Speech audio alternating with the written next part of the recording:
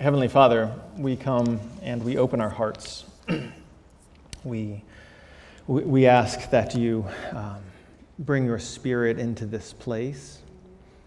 God, we ask that you whisper into those places in our lives and in our minds and in our hearts that desperately need your voice this morning.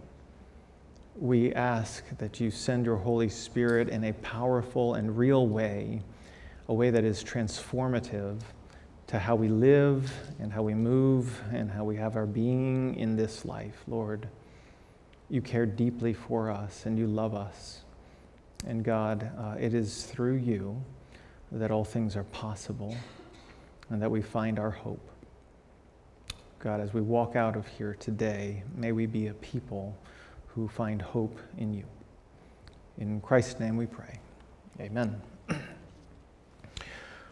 So today I'm going to read again our New Testament passage, and it's the story. You're probably familiar with it if you've been around the church a little bit. It's the story of Mary and Martha, as we've already heard, and this is one of those that. So I encourage you routinely to really put yourself into the characters and into the story that we read, right? So in this case, this is, and I should say too, in both the characters who are getting it right and the characters who are not quite getting it right. And we've got both of those today. We've got a Mary and a Martha, and Martha doesn't quite get it right, and Mary does. And if you know the story well enough, then this might be one of those places where you really can sympathize with Martha.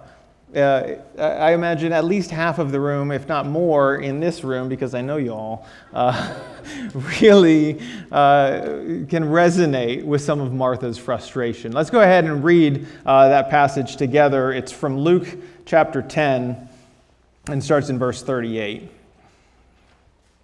Now, as they went on their way, Jesus entered a village, and a woman named Martha welcomed him into her house. And she had a sister called Mary, who sat at the Lord's feet and listened to his teaching.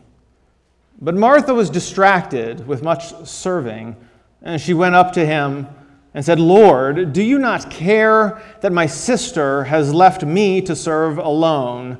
Tell her then to help me." But the Lord answered her, "Martha, Martha, you are anxious and troubled about many things, but just one thing is necessary. And Mary has chosen the good portion, which will not be taken away from her." Now, I don't know about you, but let's start with the Martha side of this. I certainly find some resonance in what happens to Martha. Right, I imagine, we can all imagine, in fact, a scene after we exit the church building today, and the church is abuzz outside, and everybody's helping and serving and doing, and then you've got just like one person kind of sitting there just on their haunches and just doing nothing, right? And it might be easy to look at that person and say, "Hey, come on, get it together. Help out already," right? There's a certain American work ethic that is part of our ingrained desire there. Part of this is, I think, the ethic of our church is a servant-based ethic, and it's a good thing. But in this case, with Martha, well, she's asking something of Mary that, well, maybe she shouldn't be, or at least Jesus says, well, Mary has chosen the better option. And so it's possible, again, if you're a little like me, that not only can you sympathize with Martha's place and Martha's frustration, but you might even be the kind of person who thinks about Mary just sitting there at the feet of Jesus, not helping with Martha, not serving, and you might feel some resentment build up inside because this has happened to you enough.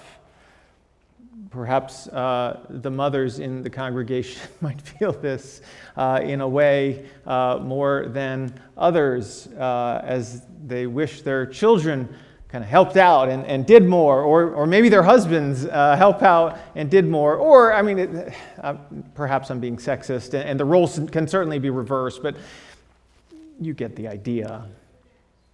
That Mary, she's there at the feet of Jesus, relaxing and learning from the Master. But Jesus, he seems to diagnose immediately some of the troubles with Martha's way of thinking. And he says to her, he says, "Martha, Martha." He says it twice, right? Which means he wants Martha to pay attention. He says, "You are anxious, and you are troubled about many things." You are anxious and you are troubled about many things. And he hits the nail on the head, right? This is a diagnosis of our age. We live in a troubled and anxious time, do we not? Where our minds are scattered and thinking about the many things. We are anxious. We are a troubled people. It's interesting to me that Jesus focuses on the many things, right? Why is she anxious and she's troubled? Well, because her focus is divided. Her attention is divided. Her heart is divided. Her efforts are even divided. And the narrator of this story, Luke, says that she was distracted by her serving. And she becomes distracted. She has Jesus in her house, and she becomes distracted by all of the many things that have to happen. And I want to say, welcome to my life most days, right? I imagine you say the same thing. Welcome to my life most days. I have this opportunity on a daily basis to make the one thing, and the main thing, the main thing. And instead, I often get distracted. I can even say, as your pastor, who's like a professional Christian, right? That I will walk in on a daily basis into my office, and I will sit down, and I will put a piece of paper on my desk, and I will write out, these are the things that have to happen this day. And if I'm not careful, if I don't put prayer at the top of that list, if I don't put scripture reading at the top of that list, then it may not get done. I have a sense that you might be able to resonate with that is possibly your life as well. And I want to encourage you this morning in a different direction. Otherwise, I don't want to encourage you to embrace that. I want to encourage you to say, well, Jesus is telling us there is a better way. There's a better way, right? And so there is something about Mary. She gets it right here. In verses 41 and 42, this is how the conversation goes. The Lord answered her, "Martha, Martha, you're anxious and troubled about many things, but one thing is necessary," he says. Just one thing is necessary. And Mary has chosen the good portion, and I'm not going to take that away from her. It's worth asking, of course, what's the one thing? What is that one thing? So if Martha's chosen the many things, and she's been distracted by it, what has Mary chosen that is that one thing? And perhaps the answer is obvious. She's sitting there learning at the feet of the Master. She's sitting there with Jesus himself. She's sitting there being transformed by the creator of the universe who's in the room with her. and she's becoming more Christ-like through it. I think that is the answer. Interestingly, though, this is not the only place in Scripture where we see this idea of there's just one thing necessary. In fact, our Old Testament passage for today had the same idea. And David, a man after God's own heart, this is what he's called. We all know the faults and the failures of David, right? And yet, somehow, some way, he gets called a man after God's own heart. And why? I submit to you, it's because of passages like we read for today. Because David can say things like, "One thing have I asked for." Right? One thing, there it is again. One thing have I asked for of the Lord. And what is that one thing that he will seek after? It says, that I may dwell in the house of the Lord all the days of my life, and to gaze upon the beauty of the Lord and to inquire in his temple. I genuinely wonder if Luke, as he's writing his gospel, and as Jesus is saying what he's saying to Martha, and he's saying this one thing is necessary, if he doesn't have in his mind this passage right here. Because this is what Mary is doing, is it not? Mary is indeed dwelling in the house of the Lord in that moment with the Lord. And she is gazing upon the beauty of the Lord in that moment. And she's even inquiring of the Lord in that moment. One thing have I asked for, David says. One thing Mary does. But there's more. If you were to turn with me, and we found later on in Luke, I believe it's chapter 22, in the rich young ruler, he does everything, it seems, right. He does all of the commandments correctly, right? This is what he says. He has all things. Right? He is rich. He has all the money he could ever want. He is young. He's a ruler. He has all the power he could want. And Jesus' response to him is this. Jesus, looking at him, loved him and said to him, "You lack one thing." It's the one thing you need. You lack one thing.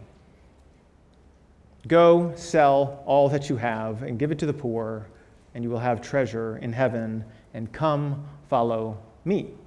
There it is, the one thing. Come follow me.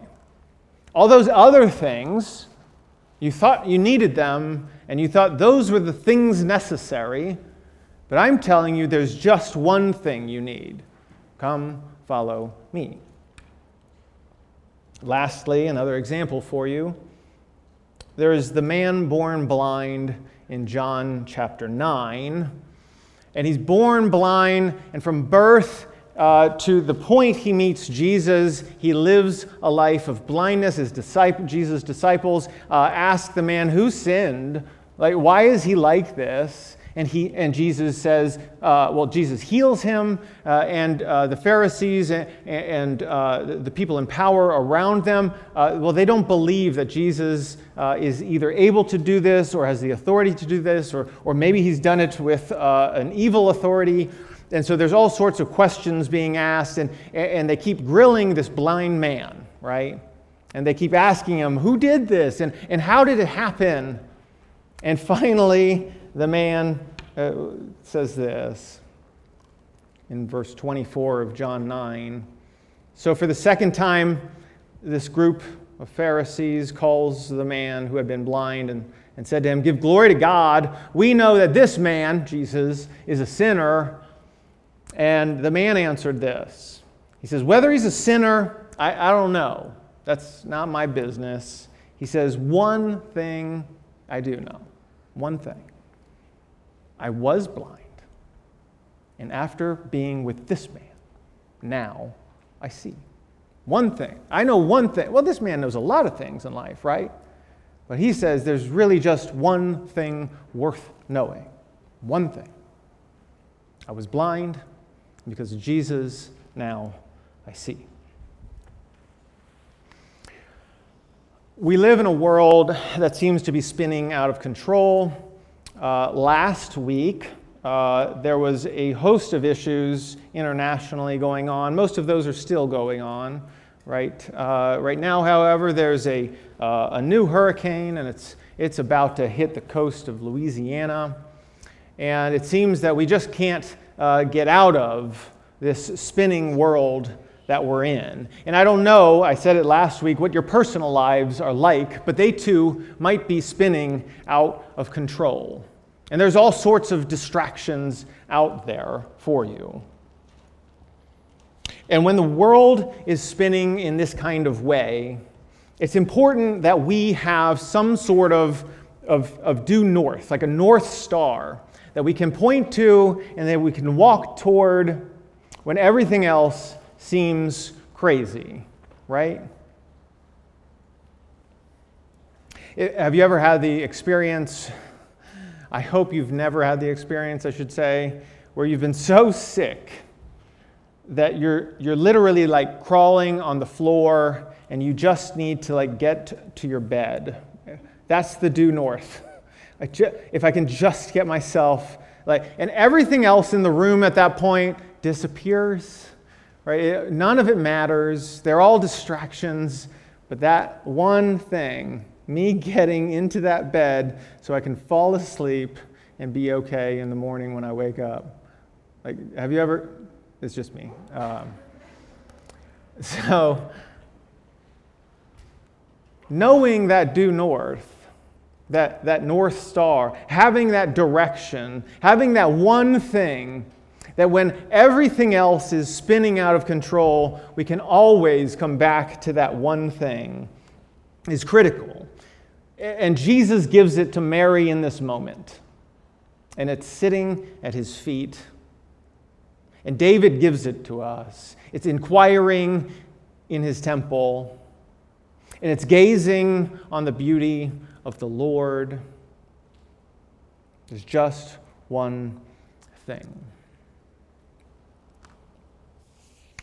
Here's what we cannot walk away from our time together today saying, however. You see, there might be a tendency to say that, well, Jesus is saying that that's all that is needed. There is just one thing necessary, and there is truth to that, right? But in how many other places does Jesus go out there and say, well, actually, you do need to serve those who are in need? You need to help the person who is down and out. You need to serve the least of these. He'll even say later on in Luke, he said to them, the kings of the Gentiles exercise lordship over them, and those in authority over them are called benefactors, but not so with you. And he's pointing to his disciples here. Not so with you. Rather, let the greatest become as the youngest, and the leader as the one who serves. For who is the greater, one who reclines at the table or the one who serves? Is it not the one who reclines at the table, but I am among you as one who serves?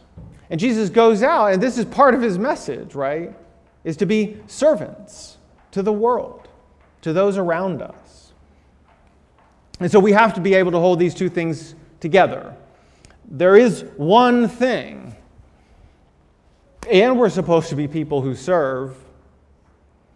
The problem is when Martha's service becomes a distraction from the main thing. You see it?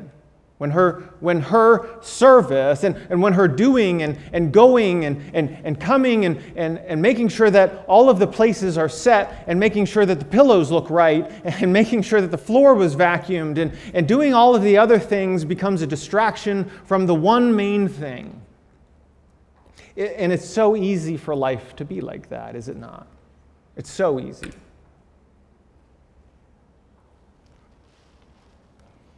As a church, we have 5 values. Our council met yesterday, and we talked about a lot of things, but we talked at one point about these 5 values, and to just run you through them, we are grounded in the person and work of Christ.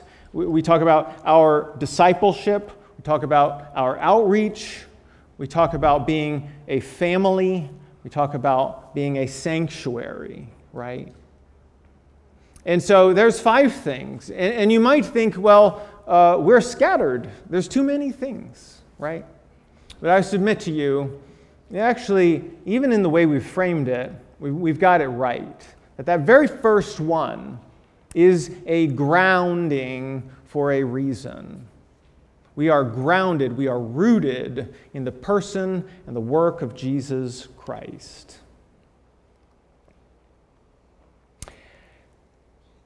If we were to lose that one and keep the other 4, we would lose everything, wouldn't we? We would no longer be the church. If we were to lose the other 4 and keep the one thing, we would be hobbled and really struggling as a church. And you might even be able to argue that that's just not going to sustain itself for any amount of time. But we would have the one necessary thing. And so it's the one necessary thing, being grounded and rooted in the person and work of Christ, that is us as a church, but it should also be you in the pews. And on top of that gets built the rest of your life.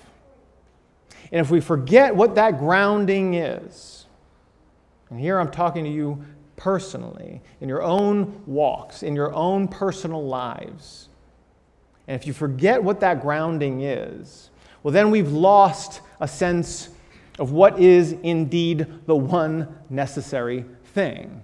And what we're talking about this morning is, at its core, I guess, what we're talking about is what are called first things or first principles.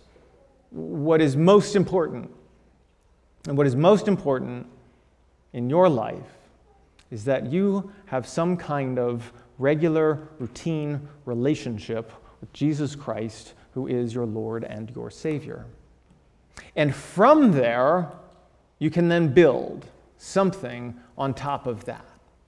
But if that grounding is missing,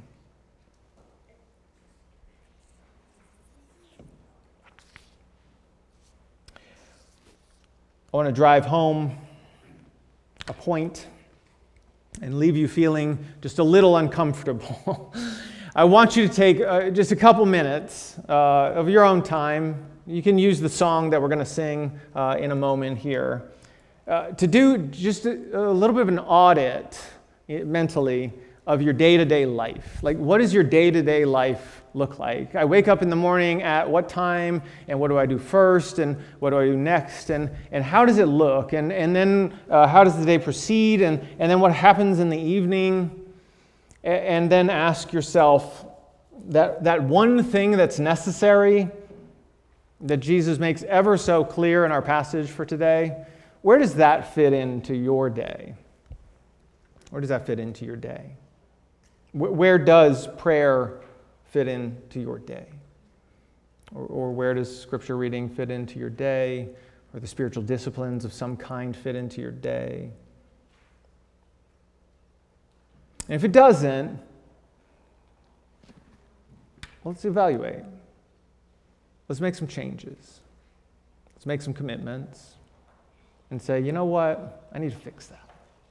This is not too late. It's not too late to fix that at all. This is a great day to start something new.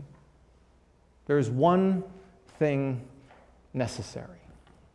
And I'll say this. If you begin each day in prayer and you find that one thing necessary, David, his thing continues, his verse continues, and he says, as I've already read, one thing have I asked of the Lord that I will seek after, that I may dwell in his house all the days of my life, and I will gaze on his beauty, and I will inquire in his temple. And then he goes on to say, for he will hide me in his shelter in the day of trouble. He will conceal me under the cover of his tent. He will lift me high upon the rock. Let us pray together.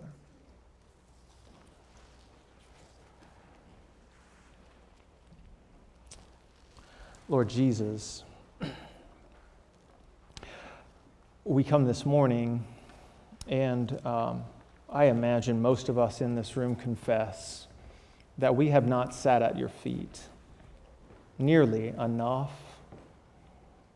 and we have not inquired in your temple, and we have not gazed upon your beauty. But God, I know the hearts of these people, and I know that they desire to. And I know I desire to. And so God, today, on this day, I choose to.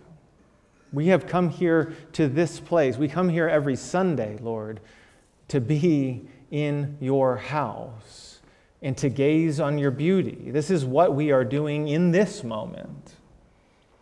But God, we ask that this moment and the moments that surround it, will they stretch into Monday and into Tuesday and Wednesday and Thursday and Friday and Saturday until we come back again next Sunday. And that every day be a day where we sit at your feet and we inquire of who you are, and we be transformed into your image, that we might have a grounding from which to serve. And we pray this all in Jesus' holy name. Amen. Let's stand together and we'll sing one final song. Open our eyes, Lord.